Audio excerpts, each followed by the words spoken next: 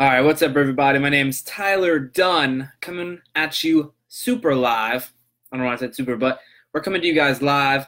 It's episode 76 of Goals and Updates, and I'm going to try to do my best to bring it 110%. Now, I feel like I got some pretty good topics for this show for episode 76. I'm going to talk about some good ass stuff, but what we're going to do is I'm going to talk about update you guys on my life, and then we'll go into the two topics. So the two topics that I have picked out today, let me just fix this real quick.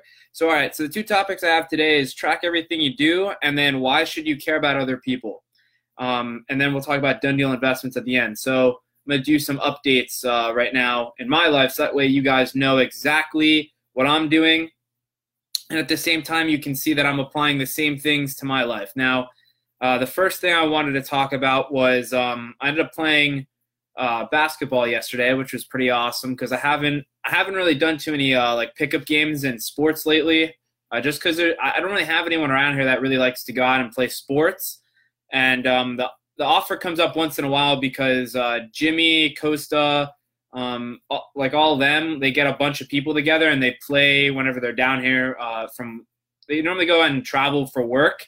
And normally what happens is, let me just fix this. Normally what happens is they come back into town and they do pickup games. And I think they mostly do it for their nephew, who's like, I think he's going on some kind of varsity team that he told me or yesterday. He told me he was going on some varsity team. I don't remember the exact school that he got picked in, but that's why they normally do the pickup games for them, and they're really into basketball. At least Jimmy, I know, is pretty interested in basketball. So they do these pickup games, and they get their whole entire family, basically, all the young people in their family, they get together and they do we find a park to go play basketball.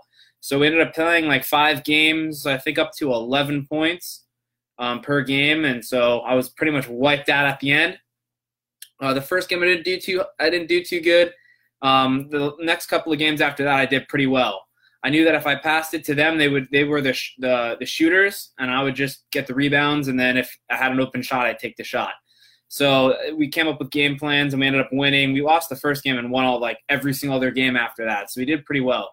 Now, the reason I'm telling you guys about the whole basketball thing is I haven't, that's kind of out of my comfort zone. Like, I don't really play sports. Now, I grew up playing a lot of hockey when I was a lot younger, and that was something that fortunately I couldn't keep doing. But whenever there's an opportunity where I can go and play a sport, even though I'm not too good, even though I know I'm probably not going to be the best player out there, like basketball, I was not the best player out there. I showed up and I did the best I possibly could, and that's something that you're going to have to do in life, right? You're not going to have all the answers. You're not going to have everything put together. You're going to have to go out there and do the best you can with the best, the knowledge that you have, and give it 110%. So that's why I brought that up. But so I was honestly, I probably was the weakest link that was out there, but I pulled my weight into the game, and we won the games. And I knew my strong points, I knew my weaknesses, and that's how I played the game. I tried to do, I passed a lot, and I tried to get the rebounds. I knew I could probably get there faster, and then I would just, be kind of like a distraction and give it off to them, and they'd shoot. Now, the other thing I wanted to update you guys on is, I'm meeting my numbers at work, which is good. My boss basically put out another report, and I hit greens for the week, which is always a plus. You want to hit green or blue. I guess, they prefer blue. But right now I don't think I've hit blue once yet. That's my next goal. Now that I keep hitting green, my next goal is definitely going to be to aim higher now and try to hit the blue. Now, if I can keep the blue, will give me $150 extra for the month of whatever I can keep the blues in, right, for each month. So that's the next goal, and that's gonna be a goal that I'm gonna try to increase my income, because that's something that I've learned is you have to have these goals, and you got to try to max out the increments of your income.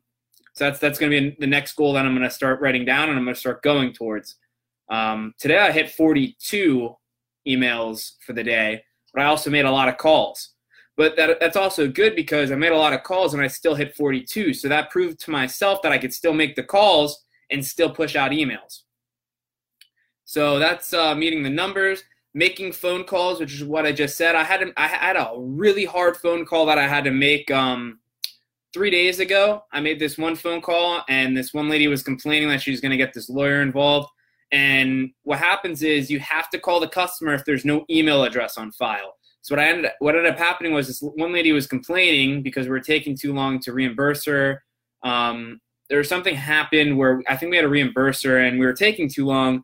And I had to call her to tell her that we received, because a lot of these people mail them in. Like the older clientele normally mail in their complaints rather than send an email. So I have to call her and tell her we received the complaint, and then I have to, we forwarded it to the complaints department. And from there, she has to wait about 3 weeks to get a response, and they'll contact her. And from there, basically, they'll take it from there. So basically, I'm just the messenger that has to deliver her the message. Well, I knew it wasn't going to be an easy one because she's complaining. So, I didn't hesitate to call, because the longer you wait, the more anticipated it gets. I'd rather rip it off like a Band-Aid. Most people probably would have held it and probably waited. So made the call, and the lady starts telling me about she was on chemo, or she's going through chemo, and she's going to have a hard time, and that she's going to send it to her, like she's trying to get a lawyer involved and all this stuff. And I tried, I just agreed with her. I was like, I totally agree with you. Like, I'm sorry to hear that you have to go through chemo and that you're going through a hard time. And it wasn't easy to talk to her. Like, I'm telling you flat out, in all honesty, it was not easy talking to this lady, because every single time I was trying to tell her that, we sent it to complaints department, and I can't physically help you, which, like, you try not to tell you. You're trying to basically comfort her, but at the same time, you're trying not to tell her that you can't do anything for her right now, that she has to wait. So that's where you kind of get cornered most of the time. So in this conversation, she's telling me she's going through chemo. She's, going to get this lawyer involved, all this stuff. And I have to just comfort her the best I can and just be like, I'm sorry to hear that. I'm just informing you that, we received your complaint, and then that we sent it to the right department to get handled, and that they're going to contact you within 3 weeks. And then I gave her the phone number. And then she said something like, all right, I'll give it 3 more weeks, and if no one contacts me, I'm going to send it to my lawyer, which kind of proved that she's probably lying about the lawyer and that she doesn't have a lawyer yet, right? But anyways, so that was a hard one. Now, this is really funny that I'm going to tell you. So I end the call. Now, the lady next to me goes, oh, man, you had to call someone with a complaint? And I go, yeah. And she goes, oh, like, that sucks for you. Right? So I didn't feel bad for myself. The lady next to me felt bad for me. So that's something you want to watch out for is, I think I talked about that on one of the episodes. Most people are going to automatically try to give you their grief, or they're going to try to convince you that what you just did was wrong, or like you should feel bad about it, right? But I didn't feel bad. I actually felt pretty good, because I picked up the phone and called the lady, and when most people probably would be fearful to pick up the phone and call someone during a complaint. So I just manned up. Manned up. Yeah, I think that sounds right. Manned up, and I just picked up the phone and called this lady. And the lady next to me is the one that basically complained, oh man, you gotta call a complaint. Like, I don't want to do that. Like, that sucks. Right? So that's that. Now, that was making one of the phone calls that was not too pleasant, but I did it. I got through. I'm still here. I'm still standing. But so that one's that. Making others notice. Oh, so yeah. So this is something that has recently been happening. Is I've been bringing books to work. So I've been bringing books to work. I've been I've been trying to remember people's names the best I possibly can. And every single time I see someone, I try to use their name. And there's this one guy, Howard, and Howard always he always calls me Tyler with a tie. Right. And so that means he's used to me. And that means, like, I've said hi to him so many times, and that I've acknowledged him so many times that every single time he sees me, he already gave me a nickname. So that's a check one for Tyler. Right.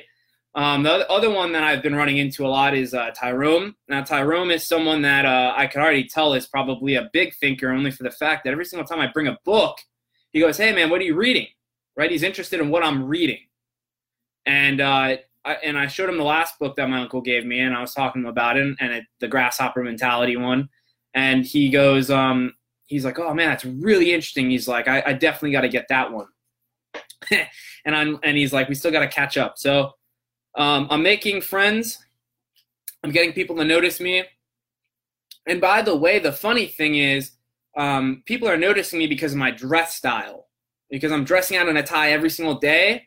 People are like, oh yeah, I already knew who that person was. Like, my mom introduced me to this one lady. I kind of already forgot her name. Introduced me to this one lady, and she goes, oh yeah, I've seen him around. Like, I didn't know it was your son, but I've seen him around. You know why she saw me around? Because I'm the only one that wears the tie. The only one that goes out and dresses every single day I work there in a tie. All right? And you know I always wear a tie because Howard gave me the nickname Tyler with a tie. Right? So the point that I'm trying to make to you is, that's how you stand out. You dress out. You dress for success. And I'm telling you, every single day people tell me, like, why do you dress out? Like, why? They did it to me last week, and they were like, are we ever going to see you not dressed up in a tie? And I'm like, no, probably never. I'll probably be here every single day in a tie. It kind of reminds me of this other thing, too. Like, there's one day the CEO comes into work. All right, the CEO comes in, everyone's freaking out. Everyone's like, oh my gosh, we gotta make sure we're doing everything everything right. And they're all scared because the CEO is coming in. And I'm just, I'm always working, so I don't care that if he passes me, he's going to see me working, because that's all I'm doing there is I'm putting in the work.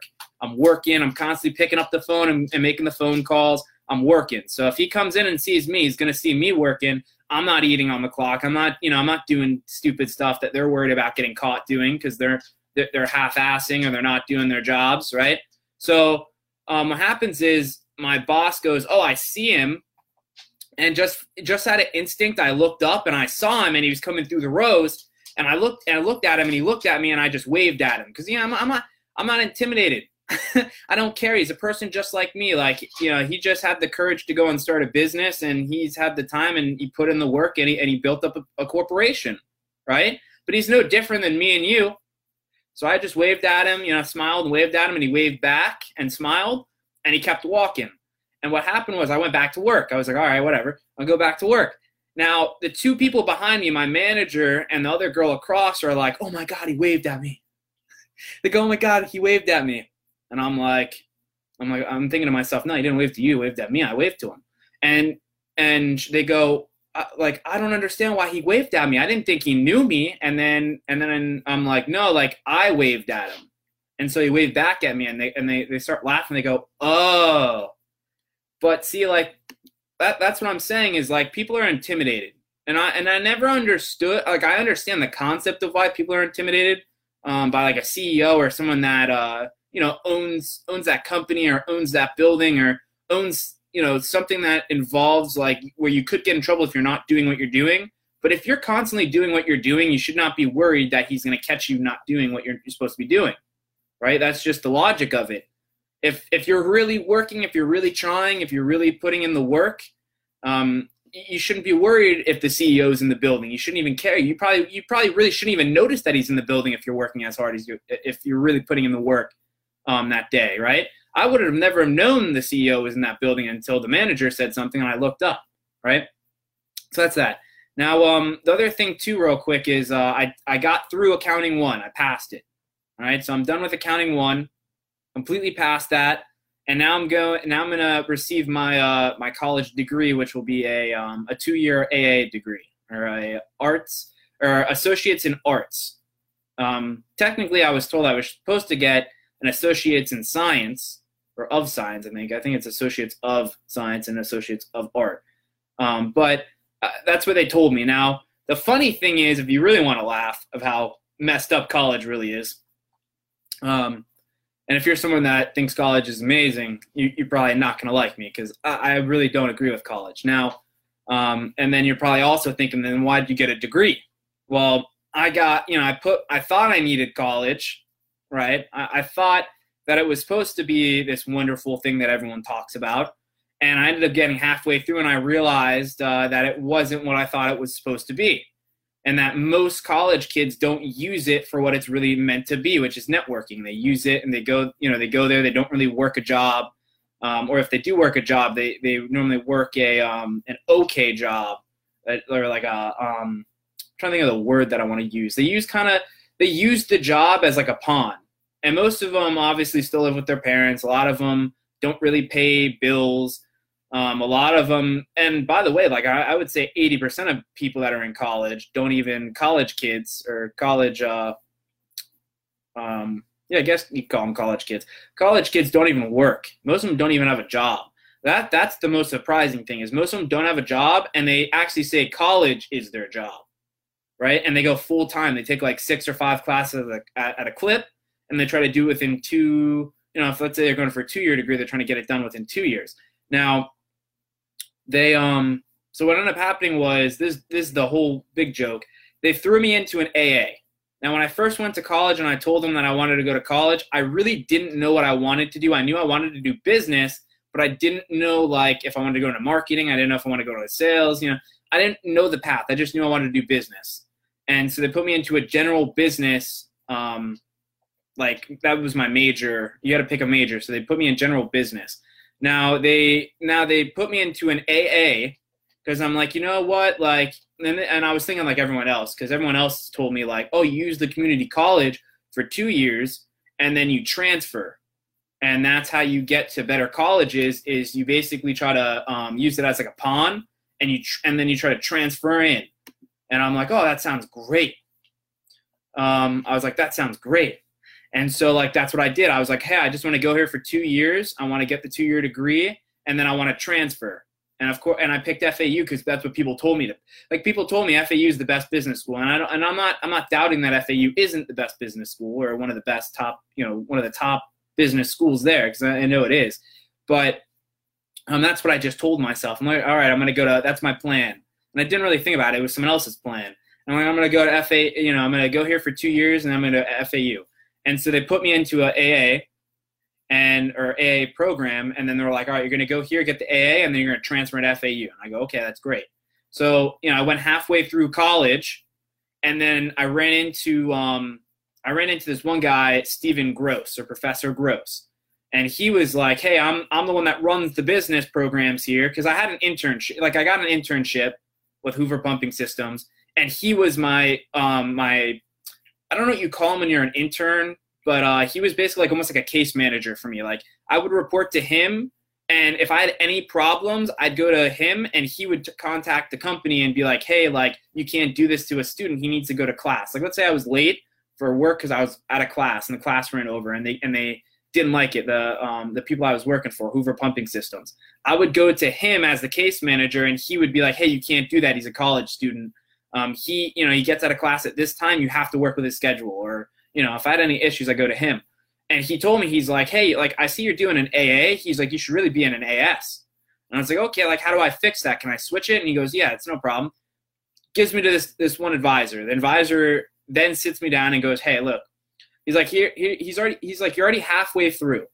All right. You can continue down the AA, or you can transfer into an AS. And he's like, I recommend the AS because you're going to get better classes that are more towards your business degree or your major. But he's like, it's going to reset you. Like, all your credits will not transfer into the AS. And he's like, you're going to get set back a couple classes, and it's going to actually push you back further.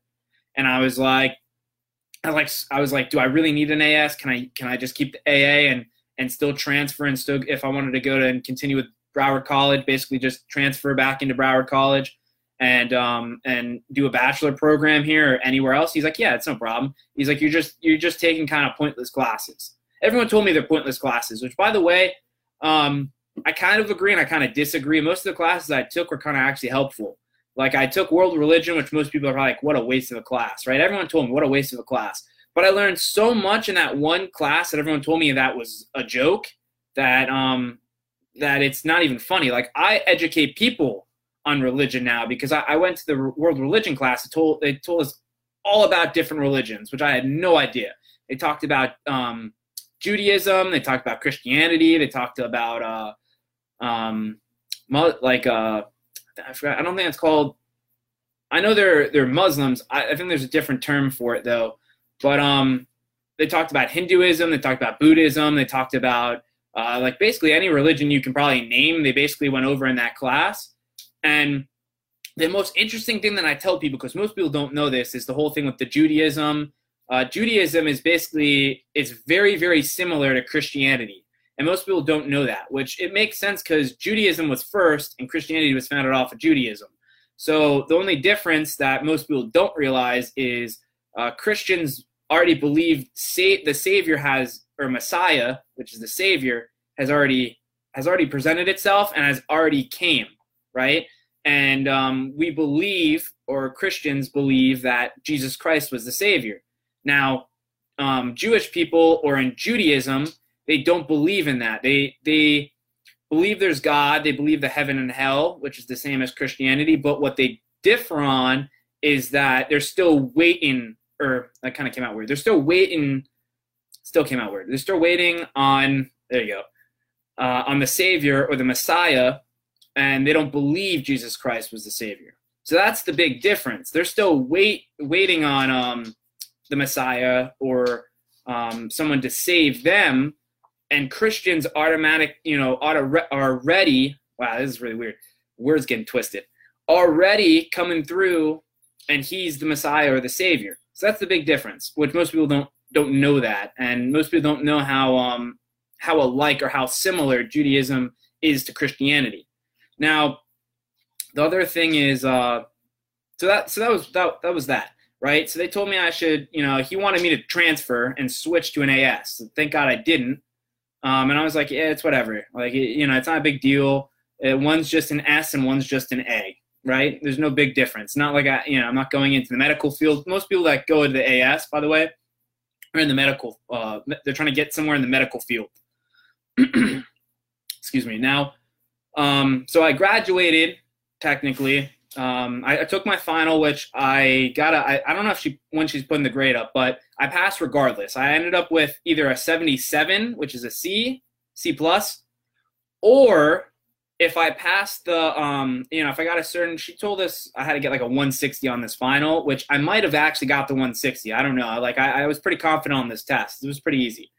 And so if I got the 160, I can then get a B in the class. So I'll pass regardless, but it just determines if I'm going to get a higher grade or if I'm going to keep the grade right now as a C, right?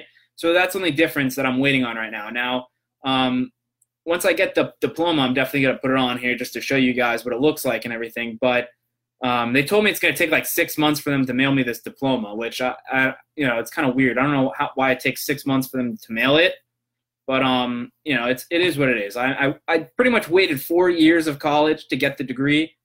So it's another 6 months is not going to kill me. So I don't, but once I get it, I'll show you guys what it looks like and stuff. But I'm pretty excited, but it's kind of like, I kind of wasted 4 years to get a piece of paper.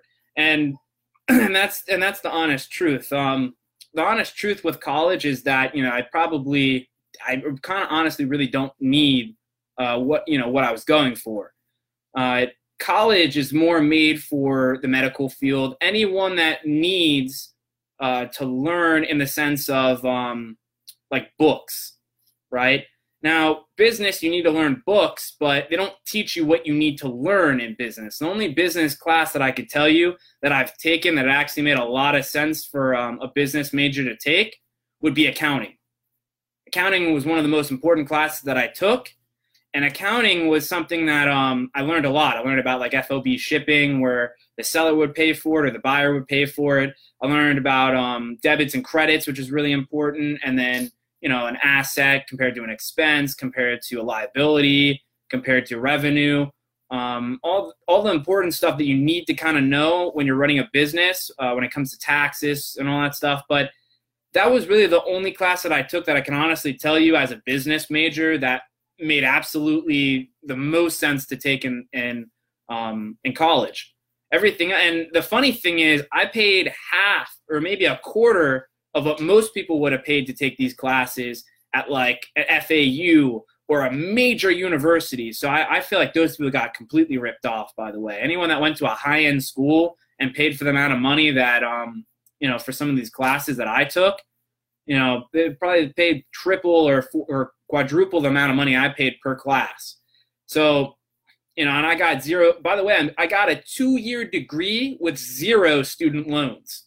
All right. Most people probably went to the high-end schools to go get a 2-year degree and walked away with $20,000 loan or, close to $30,000 loan because the classes are ridiculously high in price.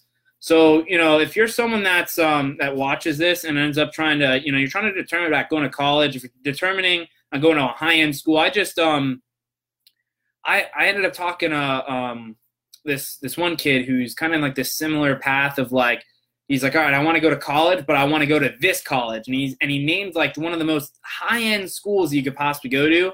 And I'm just thinking to myself, like I definitely know his family probably does not have the money to help him get through there. And at the same time, like I can just see him coming back with like massive student loans. Like I know he probably doesn't really have the money to go and do that. So, and the messed up thing is they're going to push him to do that. Right. And his parents probably will push him to do it too, because his parents, they want him to be successful and they think that's what he has to do. So they're going to push him in that way. And honestly, it is what it is. But if you're someone that is trying to get, go to college, I would definitely start looking at other options. I would not go to the high-end school. I'm telling you, the best thing that ever happened to me was not being able to have the grades to go to the high-end schools, and it forced me to slow down and look at things differently than every other person that I was talking to about college. Because everyone's like, oh, I got to go to college. I got to go to college. I got to go to college. Guess what? Everyone that I know that went out of state to go to college or even went to the high-end schools all have student loans. I have 0 student loans, and I have a degree. All right. And now I'm thinking about going back. But the funny thing is, I'm thinking about going back, right, and getting a bachelor's. But guess what? I'm not going to pay for it. The company I'm working for is going to pay for it. And that's what you guys are not thinking about. You guys are thinking about, I got to go now. I got to get it done right now. And I got to go pay thousands of dollars to go do it. And that's the biggest debt consumer that we have in the United States. I had these 2 Philippine girls. I went to this networking opportunity at my church about last week Friday, and these 2 Filipino girls just came from the Philippines to the United States about 2 months. I think they said they've only been here for like 2 months, and they're asking all these questions because they're intrigued, right? They're from the Philippines, and the funny thing is we're so interested in them because they're from the Philippines, and they're so interested in us because we're United States citizens, and they're just like, oh, like it's so different here, and I'm asking them a ton of, like, I'm interested as hell because I love talking to people from different countries because it just educates you. You're just like, oh, like what's it like there? Like, what kind of food do you eat there? How's school there? And they're asking me, and the funniest question they asked me was, they go, in the Philippines they pay for our college, and they go, do they pay for your college here? And I go, no. I was like, honestly. I was like, it's massive debt down here with college. And I said, we're in the trillions of dollars of debt in the United States with college. And they go, oh, no. And I'm like, but it's okay. I'm like, there's ways to get it if you really want to get it. But my word of advice to you is I'd look for scholarships. I'd look for other things to pay for it. I was like, you can get grants from the government. But I'm like, I'm telling you, stay away from the student loans. Like, that's where the debt is. Stay away from the student loans. They're the worst loans and the worst debt you could possibly have. And I'm like, but it is possible. You can get a college degree here. You just have to be smart and not do what everyone else is doing. And that's what I told the 2 Philippine girls that were sitting in front of me. I was like, but I'm telling you, be careful because it is the worst thing that is happening in the United States right now. Is it's worse than credit card consumption debt. Is college debt. And so you gotta be careful. And I'm telling you, look into things. People make fun of community colleges, but community college is just as good as another well-known brand like an FSU or FAU, right? The difference is the connections, right? The FAU is probably gonna have better business connections maybe than a community college. Doesn't mean you can't get the same education from the community college than FAU. I'll promise you that. All right? Like, it's Nikes compared to Adidas. You prefer the Nikes, right? I tell everyone this concept. It's like comparing shoes. If you had Nikes and Adidas, Nike is probably going to be 2 times higher in price than the Adidas shoes, but you're going to want the Nikes. Why? You prefer the Nikes most likely over Adidas, because Nike is a well more branded or well more established brand.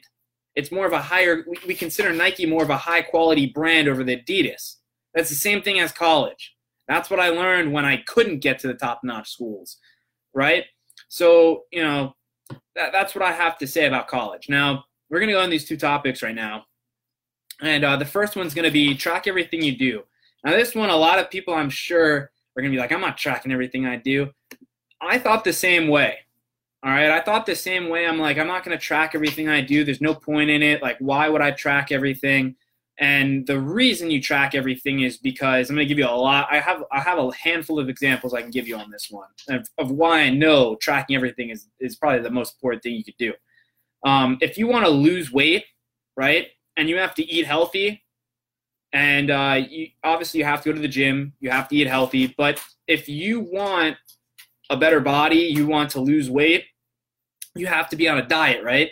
And the only way that you're going to be able to do that and sustain the diet is by tracking the calories you're putting in your body, by writing down, you know, everything you're putting in your body.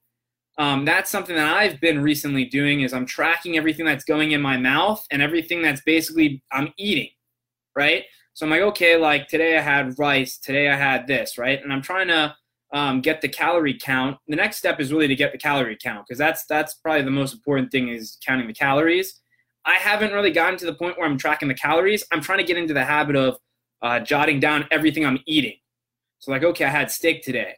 I had this. And then, you know, and then eventually what I can start doing is, all right, I had steak. I can estimate like, all right, it's going to be like this amount of calories. And then you just write calories next to them, right? And then you can add up and get an estimate. I mean, it's not going to be perfect, right? You're probably not going to be able to track every single calorie that you ate.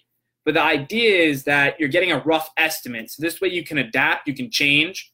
Same thing with college, right? I did this with college where every single time I got through a semester, I went to the counselor, the advisor. Why? Because I wanted to know exactly where I was. I wanted to know exactly how many classes I had left and exactly which ones I had to pick, right? So I was going through it, and when I was going through it, you know, that's another way of tracking it. I kept writing all the stuff, all the courses that they kept telling me I needed. By the way, most people don't go to their advisors, and I think that's the biggest mistake because what happens is you go and you waste a lot of money, and you go and you end up buying courses that you probably didn't need. They told me I paid for one course, which I don't regret, by the way, paying for. I had to pay out of pocket. But I went to, I think it was psychology they told me that I took, and I didn't need that for my AA. But I don't regret taking psychology. Psychology, if you can take psychology, 110% take psychology. That was a course that I forgot who told me. Someone told me to take psychology, and that's why I think I picked psychology, to be honest with you. And I didn't confirm it with my advisor. But it teaches you how people, you know, why people think the way they do, how to be optimistic, it was one of the few courses they give you in college, which is actually a life lesson skill that you should go and take. Right. So, you know, if you're new to college, if you haven't taken psychology, take it. It's worth every dollar. Now the other thing too, real quick is, and give me 1 sec, guys, 1 sec. Hang on. I got to close this door. Hang on. Yeah.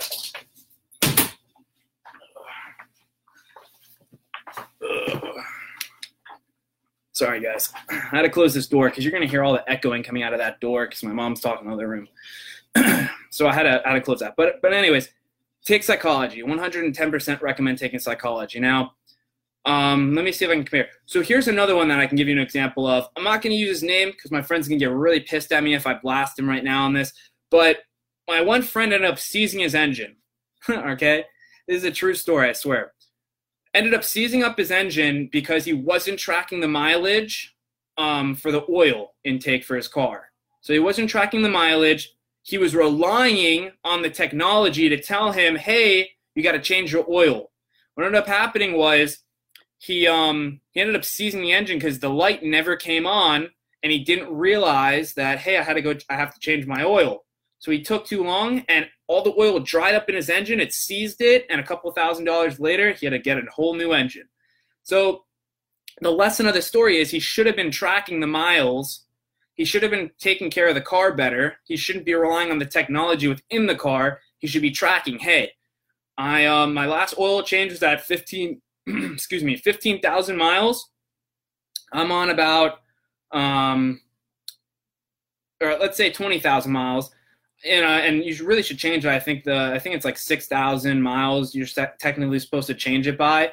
And let's say he was at 23,000. Hey, I'm at 23,000 miles. In the next 3,000 miles, I should go get my oil changed, right? That's what I do. I track everything in the car. Now, I lease my car, so that's another reason why I kind of track it too, because I'm like, I can't afford to mess this up because I got to give the car back, right? So in my mindset, I'm like, I'm already going to give this car back. It's not my car, right? That's mentality I have in my mind. Like, this isn't my car. I got to track everything I'm doing, because if they ask me, hey, did you take care of this car? You haven't brought it to the Hyundai dealership. I have to show them all the paperwork, and I have to show them like, hey, I got this oil change on February 2nd. I got this, I took care of this window on January 9th or something. You know what I'm saying? So you have to track everything. All right. You have to. Now, the job that I'm doing right now, I have to track everything. All right. I'm telling you, I track everything I do at this job that I'm at right now. I have to track. I'll actually go through what I have to do. So I come into work. All right. I work from 10 to about 6:30 p.m. almost every single day except for Saturday. All right. Now I come in, I clock in the phone. I have to take a 15-minute break. Yeah, I take two 15-minute breaks at different times, and I take a 30-minute lunch. So I have to track. I have to track when I'm going in and clocking in, and I have to track the time for the 15-minute breaks. And if I'm late, I get out of they call it adherence. I get out of adherence and I lose points. Now, what I also have to do is if I have to pick up the phone and make a phone call to a customer or a service provider, I have to clock off what they call off phone time. And I have to track it, and I have to write it down on paper, and I have a tracker on the computer. And at the end of the day, all my off phone time or all my unscheduled hours, I have to send to my manager. So I have to track every minute of the day when I work there, starting from 10 a.m. to 6:30 p.m. Okay? Now, the other thing I have to do too is I have to track at that job every email that I send. So every single time I send out an email, I do a tally mark. I do how you do the little tally marks, and then you do like 5, you squiggle out, you do the little cross. I do that with every single email that gets sent out every single day. So that's how I know when I'm hitting my numbers or if I'm not hitting my numbers, because there's a set amount of numbers I have to get to, which I think is 45. Today I hit 42, which is pretty impressive. I think I've hit 40. I think I've hit 45 once, or I've hit 44 once. So 42 is pretty impressive because I also made phone calls at the same time. So I had a lot of off phone time, but I also got a lot of emails out. So it's good. Now, that's what I mean by tracking everything. And this job has actually reinforced a lot of things where I'm like, all right, I got to get to work on time or else I'm going to lose points. I have to go and track how many emails I'm sending her. She's not going to have the right amount of emails. I have to go and track on my off phone time or else she's going to give me, I'm going to get less points off this one, or I'm going to lose productivity points basically. Because the reason you're going off phone, by the way, is so when she gets the numbers and they're low, you add some of the time back onto it and they go, oh, all right, he was off phone making a phone call to the service provider. He gets away with not doing 2, right? So you're giving yourself more time basically. You're buying yourself back more time when you're on off phone time. So that's why I think it's funny too when people don't want to make the call, because it actually gets your numbers up. Because you're on off phone, you can take as much time as you need off phone to get the job done, right? And I can miss out on 2 on 1. But the difference is I'm just trying to push through work, and I'm trying to call the customer. I'm trying to get information from a service provider to push the work forward. That's the difference. So they're kind of rewarding me in a sense for making the phone call. So that's the funniest thing that I got out of the whole entire thing is people don't want to make the phone calls, but it actually helps you when you make the phone calls. Now, we did work. We did that one. I'm trying to think if I can give you one more where you have to track. Let me think for a second. Yeah, I kind of gave you a lot. I gave you college, right? You got to track college. You have to track if you want to lose weight. You have to track what you're eating on the diet. You got to track your gas gas is another one too, right? We did the mileage, right, for an oil change, and then I gave you the one at my job. Now, the other one too that you can think of, which is is pretty important, is you start on a gas tank from empty to full, right? And you have the little or the gauge that goes from full, and when you start using the gas, it goes over to empty, right? Eventually, you have to fill that gas tank up. Now, if you didn't track from full to empty, how would you know when you're about to be empty to go get more gas? You wouldn't. So you have to track, right? And you have to, that's why it's so important to track everything. Now, I can give you another one with time, right? If you want to stop wasting time and be more productive, and this is the hardest one that I've tried to do, and I'm going to be honest with you, I have not accomplished this one. All right, I'm still working on this one where I create a schedule with my time, and you track down every single hour, every single like couple of minutes of what you're doing with your time, and you try to cut out all the waste, meaning like all the stuff that's wasting your time, like Netflix, gaming, eating for like 2 hours. You're cutting out all the excess amount of time that you're wasting, and you start filling it up with productive stuff. And that's something that I've slowly been able to do, but I have not perfected. Like, I'm not a perfectionist at that one at all. My uncle still gives me crap every single time I see him, and he's like, hey, man, did you work on that schedule yet? And I'm like, no. So, you know, the reason I'm telling you that is because I'm trying to show you I'm not perfect. I'm still working on everything as I'm telling you guys to do it, but at the same time, you know, I'm trying to work on it with you. Now, the reason I think that it matters too, and this is kind of crazy too, is my grandfather tracks everything to the T, everything. And I think he got it because he was an engineer. He worked with a company called Fairchild when he got out of the military as a vet, and he ended up going and working for this company, like I just said, Fairchild, and they worked on planes, and he worked on the tail section of planes. Well, what happened was he ended up working on the first space shuttle on the tail end. He got to work on a piece of the tail. And so he worked on a piece of that tail, and I think what happened was, like, at his job, he probably had to track everything. Like, everything had to be perfect, because as an engineer, if everything's not measured properly, if things aren't put together properly, it's not going to fit, right? It's not going to work.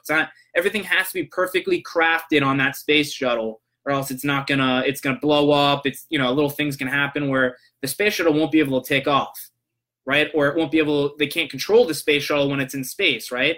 So I think that's where he got the mentality from. But I'm telling you, he tracks everything. I remember one time we went to we just survived a hurricane, and we needed a generator.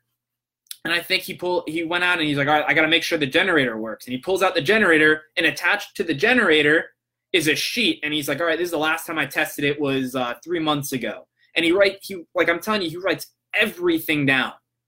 Everything, like his car to the T. He's like, all right, I got this repaired on this date. This is where I got it done from. This is how much I paid.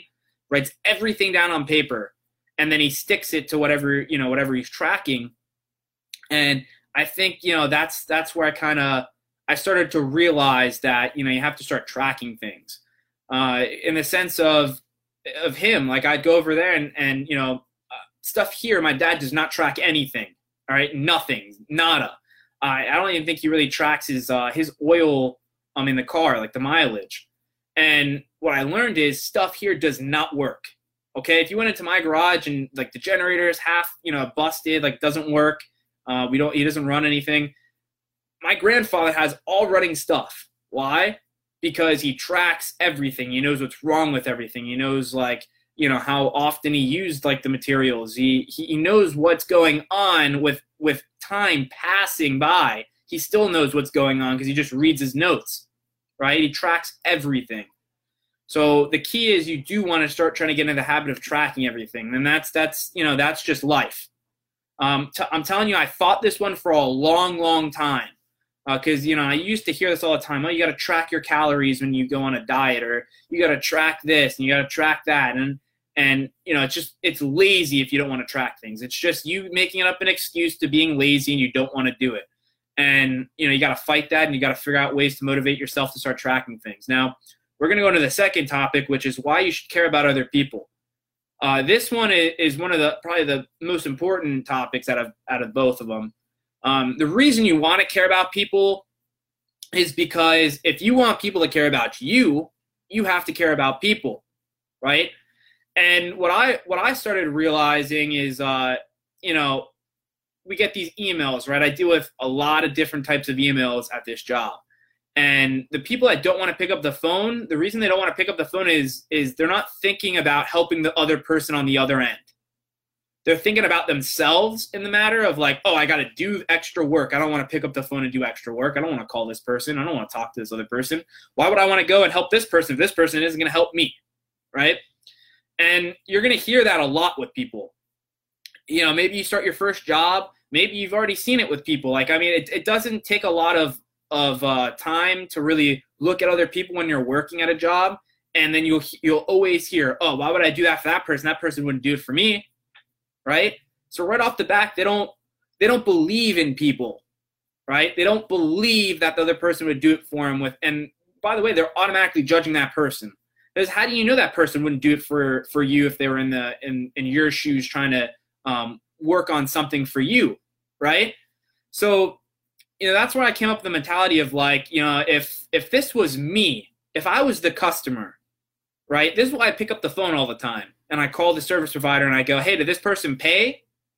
And they go, yeah. And I move the work forward for reimbursement when the other person would kick it back to the customer and delay him 3 weeks because, it's probably going to take them a long time to go and get, probably not 3 weeks, but the other person normally doesn't know what the hell's going on. And they'll just keep sending the same invoice back and back and back and forth, right?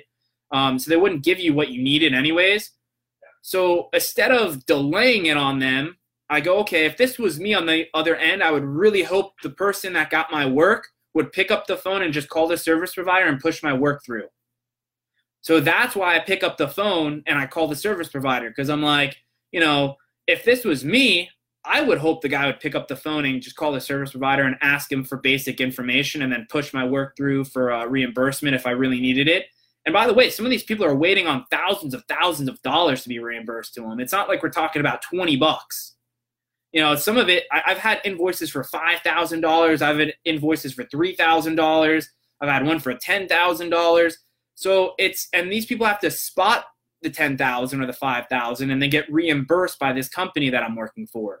So how pissed do you think the person next to me, the person that I work with, the coworkers that don't want to pick up the phone, how pissed off do you think they would be if they were the ones that were spotting the 10 grand that they didn't really have and maybe threw it on a credit card and they're getting accumulated interest on top of the credit cards because the person that's working it keeps pushing the work back and pushing the work back and pushing the work back.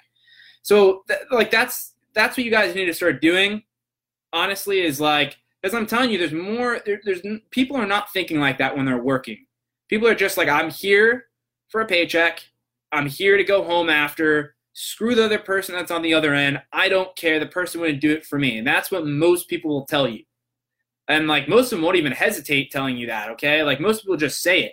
I've heard people at my company say it all the time. Like, oh, why do I got to do that? Right? Why do I have to do that for the customer? Like, that's stupid. Right? I was talking to one of my other friends about the Army, all right? And one of my friends just recently got, I don't know if he got drafted, but like I don't know if he got shipped out yet.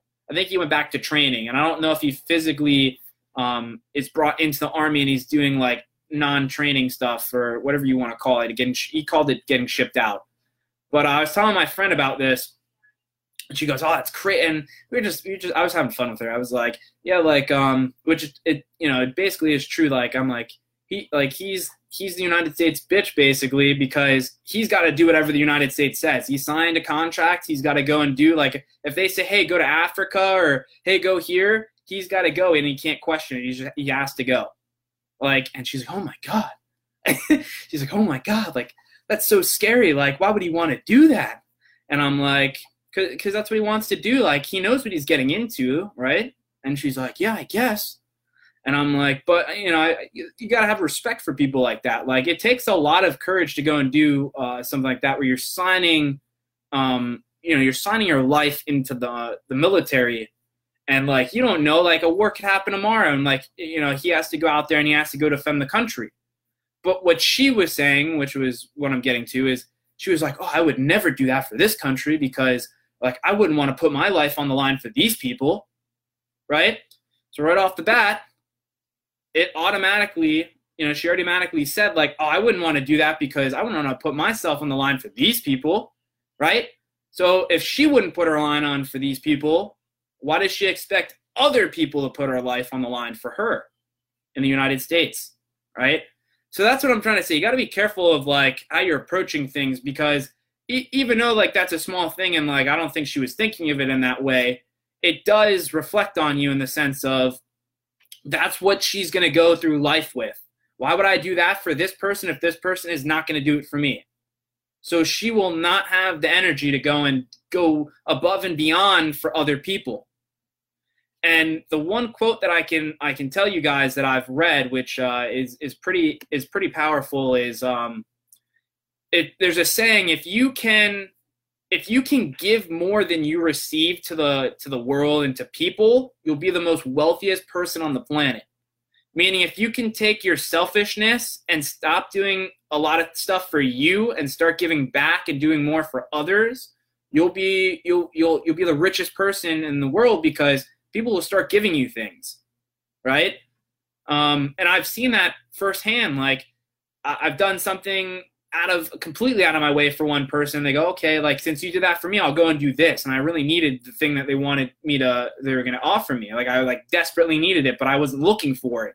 I just tried to help someone, and they're like, hey, well, if you're going to do this for me, like, hey, maybe come next week to this event and we'll help you out this way. And I'm like, okay, I really needed that. Like, all right, let's go. Let's do it.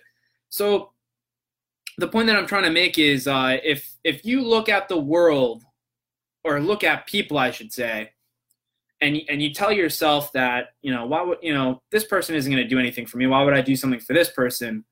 You'll be the poorest person on planet Earth, because you're not going to be willing to do anything for anyone. You're not going to be willing to put your self-esteem or your selfishness, in a sense. That's the real selfishness, right? Why would I do this for this person when this person would do it for me? That's the real word of selfishness. Not the selfishness that most people think of when you're trying to take care of yourself before some other people, but that's the real meaning of selfishness, in the sense of what people are trying to tell you in the world, where you're not trying to do things for other people at all. Where you're just like, well, screw that person. Like, I don't care that person paid thousands of dollars. It's not me, right? So that's what I'm trying to tell you is, if you want to be successful, if you want other people to do things for you, you got to be willing to do things for other people. And people are very important. By the way, you can't get anything in life without other people. It's impossible. You can't grow as an individual without other people. You can't build a successful business without employees or other people.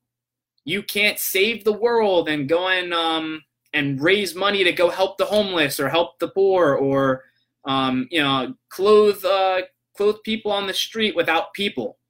Everything takes manpower. Everything. Whether it's politics, whether it's business, whether it's success, whether it's you're trying to do something good for all. It was funny. I was debating this one person. This is when I was going around on Facebook, and I'd see people posting little political stuff.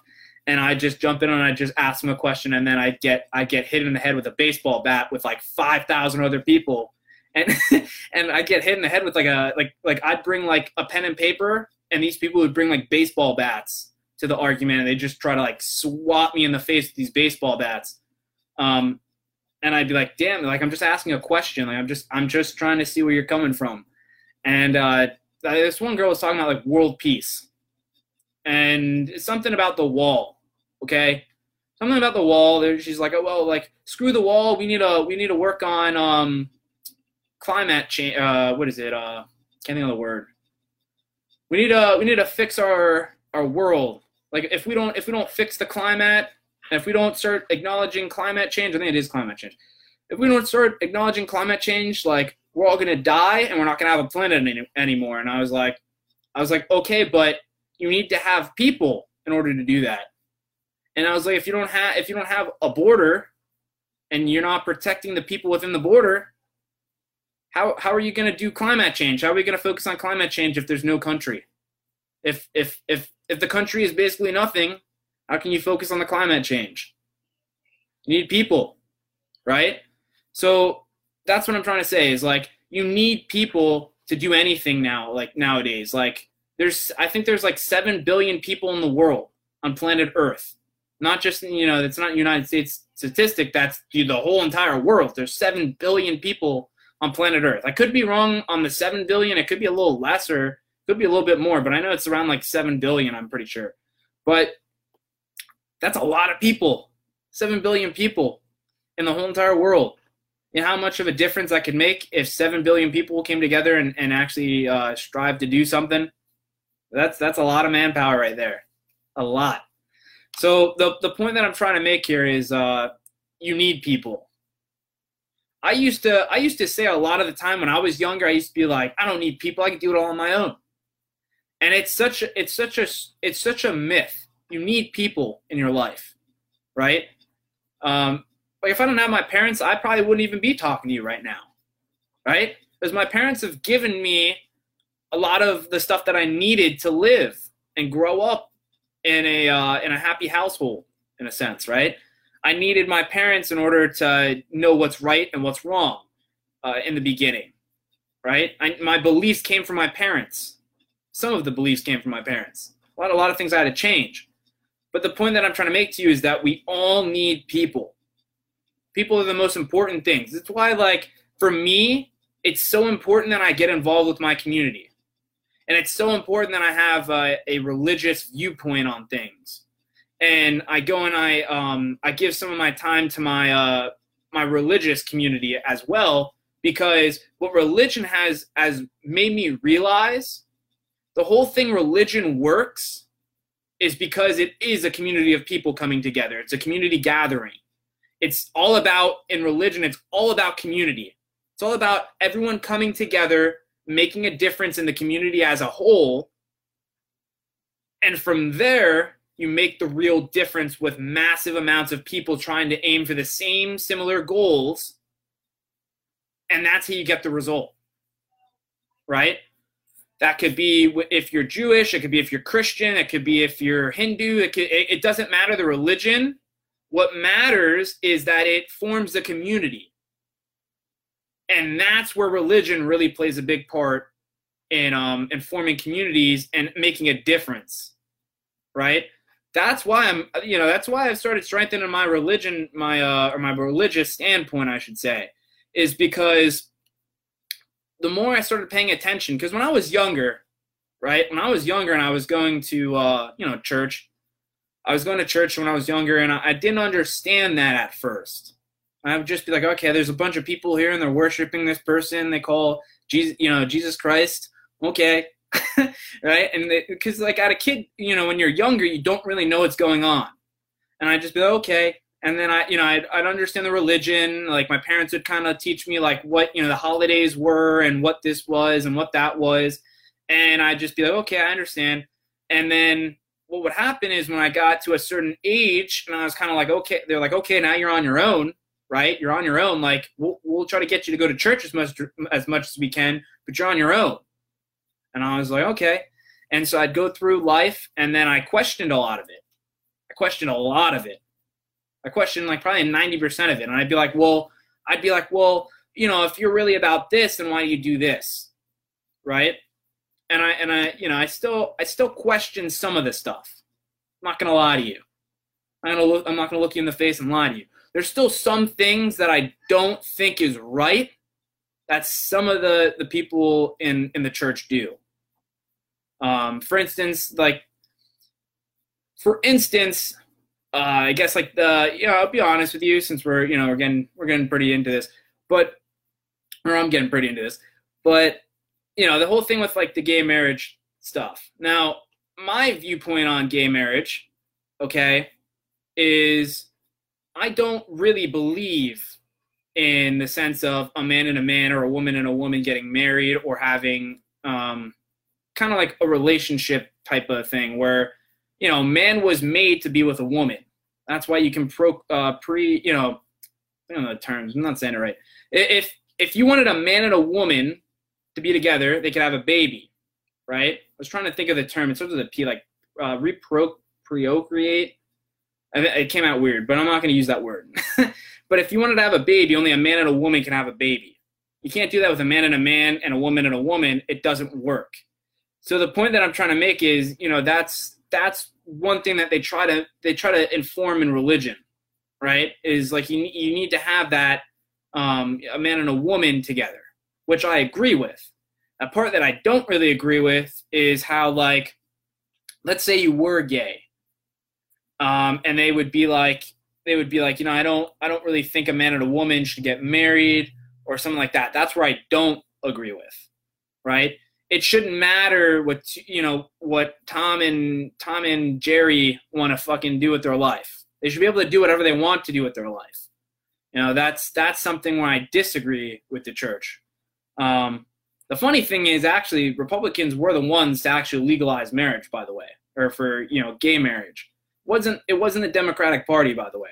So that's why I think it's funny when some people go like, oh, like everyone's against the gays and stuff like that. But it was the Republican Party that actually basically created men and women, or men and women to basically go and get married, by the way. But whole other thing to talk about. But that's one thing I don't agree with. The other thing I don't believe in, like, some of them will be like, oh, if you have sex before marriage, you're going to hell. I don't believe in that shit either. But there's certain little aspects that I don't agree. The other thing that kind of pisses me off is that most Catholics or Christians will sing the Our Father. Now, in the Our Father, for anyone that doesn't know, there's a line in there that says, forgive me for my sins and forgive others for their sins. And I don't think it really says it exactly like that, but that's the phrase that's in there. There's a part in there where it's basically saying, like, forgive me for my sins as I forgive other people for their sins. So what they're hinting towards is, if you want to be forgiven, you must forgive other people that are sinning with you, or sinning without them knowing, or sinning because they do know, or whatever. But the whole purpose of that is to basically be like, you have to forgive other people if you want to be forgiven. And most Catholics, most Christians do not do that. And that's something that, they preach that, right? And they put that in the message of Christ and all that stuff, but they don't really do that. So that's something that I don't agree with either, is that, you're saying one thing, but you're not doing the other thing. Kind of almost like a hypocrite in a sense. But the message is right. The thing is, people don't realize, people don't analyze things, people don't look at things logically, people don't put 2 and 2 together, 1 and 1 together equals 2. Right? You need 1 and 1 to get to 2. You can't do 1 and 0 and get to 2. It's only 1. Okay? So that's what I'm trying to tell you.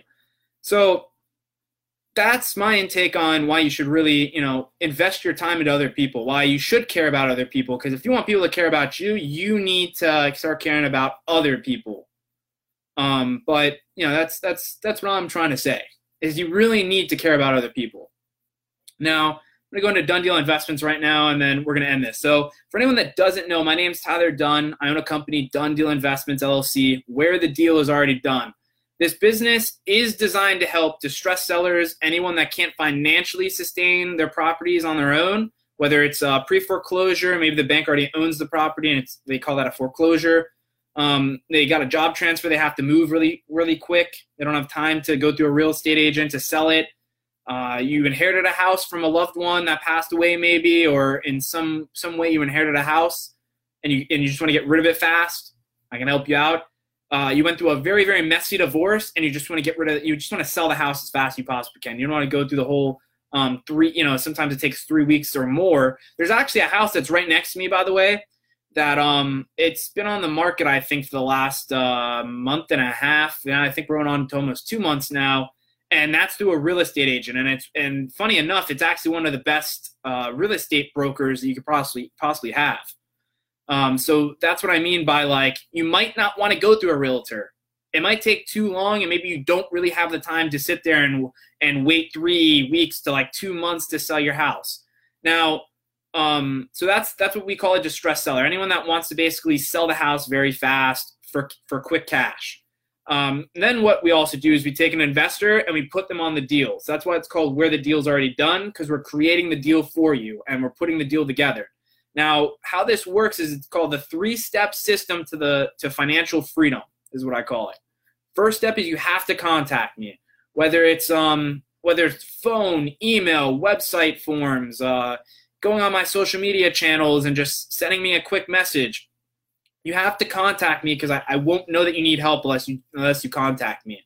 I do prefer a phone call just because it's easier. I can get through the questions faster, but either way, it doesn't really matter. I can still give you questions on an email and you can just write them back and send it to me. But so that's that. You have to contact me in some way or somehow. Now, if you're on Facebook, it's right in the description. Like you just hit see more. It might even show you automatically, but you hit see more. It'll show you the website. It'll show you my phone number. It'll show you the social media accounts that I have, and then just reach out to me. The second step is from there, I got to set up an appointment with you to go to your property, and I have to go through a estimate sheet, which I call an estimate sheet.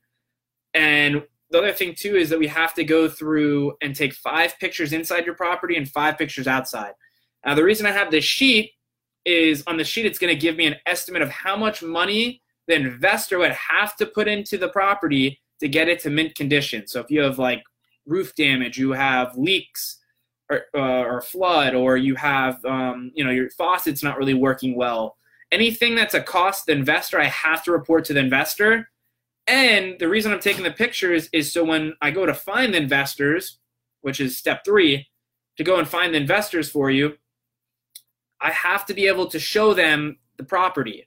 But I don't want all this foot traffic coming through your property. So that's why I'm going to send them the pictures and the estimate sheet, or the estimate of it's going to take this amount of money to get it to here.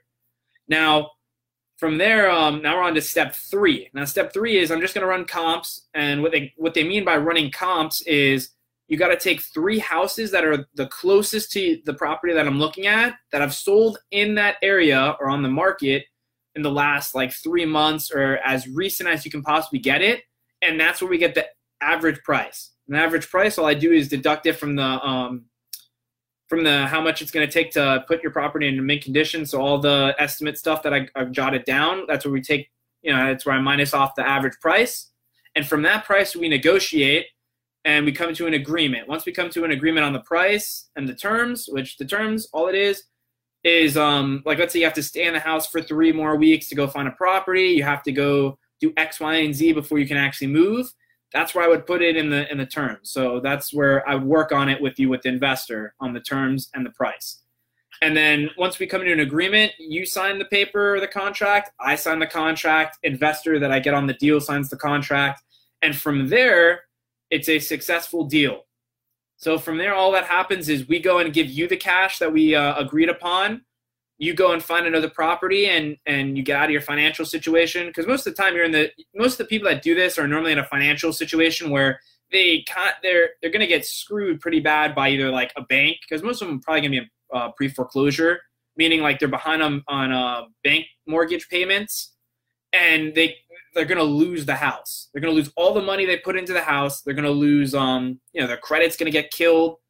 So this helps. This is for a resource for a homeowner, not really an investor. The investor obviously is going to want to do it because he's going to make money on the deal.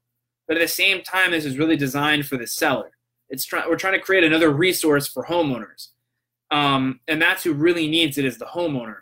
Because the bank will give you the loan, but once you're in trouble with the loan, they're not going to really give you any resources to help you out. They're just going to say, okay, because you've paid them the whole entire time on the mortgage up until now, and now they can legally take your home and just say, okay, they gave us money, now we can resell this house and make more money off it. So they're not going to care that you're missing payments. They're just going to repossess the house, and they're going to go and sell it and make more money off the deal.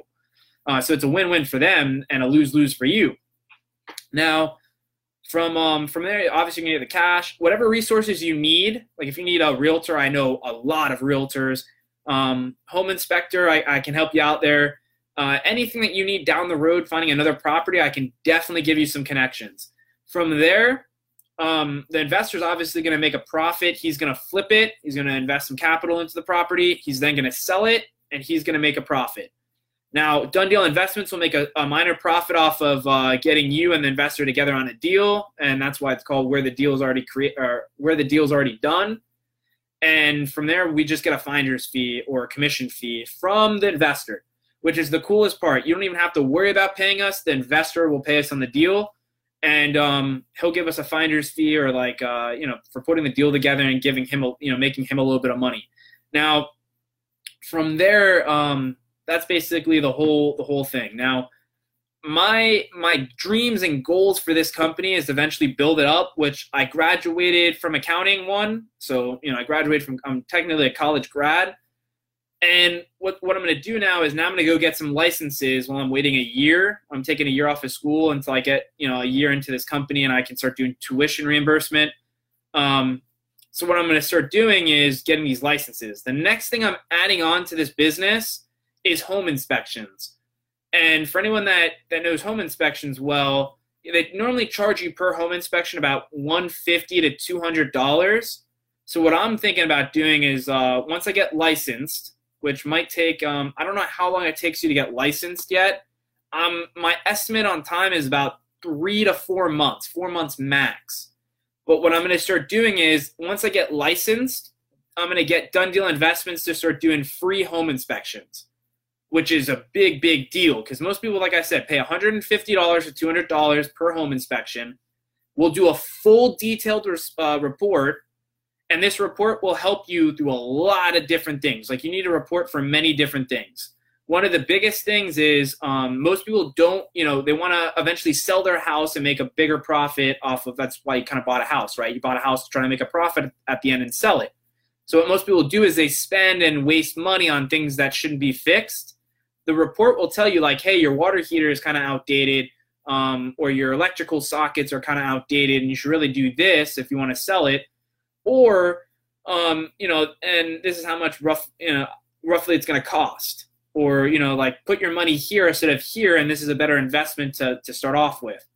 Now, the other thing you're going to need a home inspection report for is if you have a warranty company or you have insurance. Most of the time for like these warranty companies, because I work for a warranty company right now, most of the time they ask for a, let's say they deem something as pre-existent. Now, pre-existent just means that they think it's been a long time that you've been living with like a certain condition. Like let's say you wanted to replace your water heater and your warranty is supposed to cover it. If they think like you should, like it was a pre-existing condition, I had to slow down for a second, pre-existent condition, they would then have to go and look at the inspection report, which would tell them if it was a pre-existing condition or if it's just like a mechanical issue or just recently, something happened to your machine. But that's where it would come in handy too. You'd have this free inspection report, and if anything happened where a warranty company was like, hey, this is labeled as pre-existing condition, you could then use the inspection report that I gave you for free and try to get your money out of the warranty company. That's something that you could do too. But like I said, and it's only going to be a limited amount of people I'm going to do this for, because then I'm going to obviously start trying to make money off it to get some capital gains for Done Deal Investments LLC. So what I'm going to start doing is if anyone is interested in getting a free home inspection, just email me, send me some form of contact, and I'll put you on what I call a pre-service list. And from there, what I'll do is once I get licensed in the home inspections, I'll start reaching out to you guys through that pre-service list that I'm going to create. And then I'll just reach out to you. I'll give you a phone call, I'll email you and be like, hey, we got licensed. We're starting to do the free home inspections. You're next on the list. Let me know if you're still interested, and we'll set up a time and date for me to come out and inspect your home for free. And all I'm asking, by the way, with these free home inspections is that you just give us a rating on like Facebook, like our Facebook page, or that you go on our Google reviews or Google My Business and just give us a good review. Or if we didn't do that great of a job, you can obviously, you don't have to give us I just need the reviews. So that's what I'm going to start doing in the beginning is, just give me a review, and then we'll do the free home inspections or I do the review after we obviously do the home inspection. But that's what I'm going to start trying to do. So if you're interested, contact me and we'll get you on that pre-service list for Done Deal Investments LLC.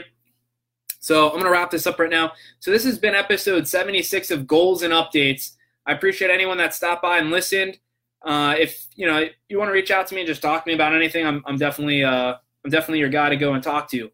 So so this has been Goals and Updates, episode 76. We're almost at 100, guys. I'm going to try to do 2 more this week, and we're going to try to get up to, I guess then we'd be at 78. So we're almost at 78. So we're almost at 80. So almost 20 episodes away, which is pretty impressive. So this has been Goals and Updates, episode 76. My name's Tyler Dunn with Dunn Deal Investments, LLC, where the deal is already done. Peace.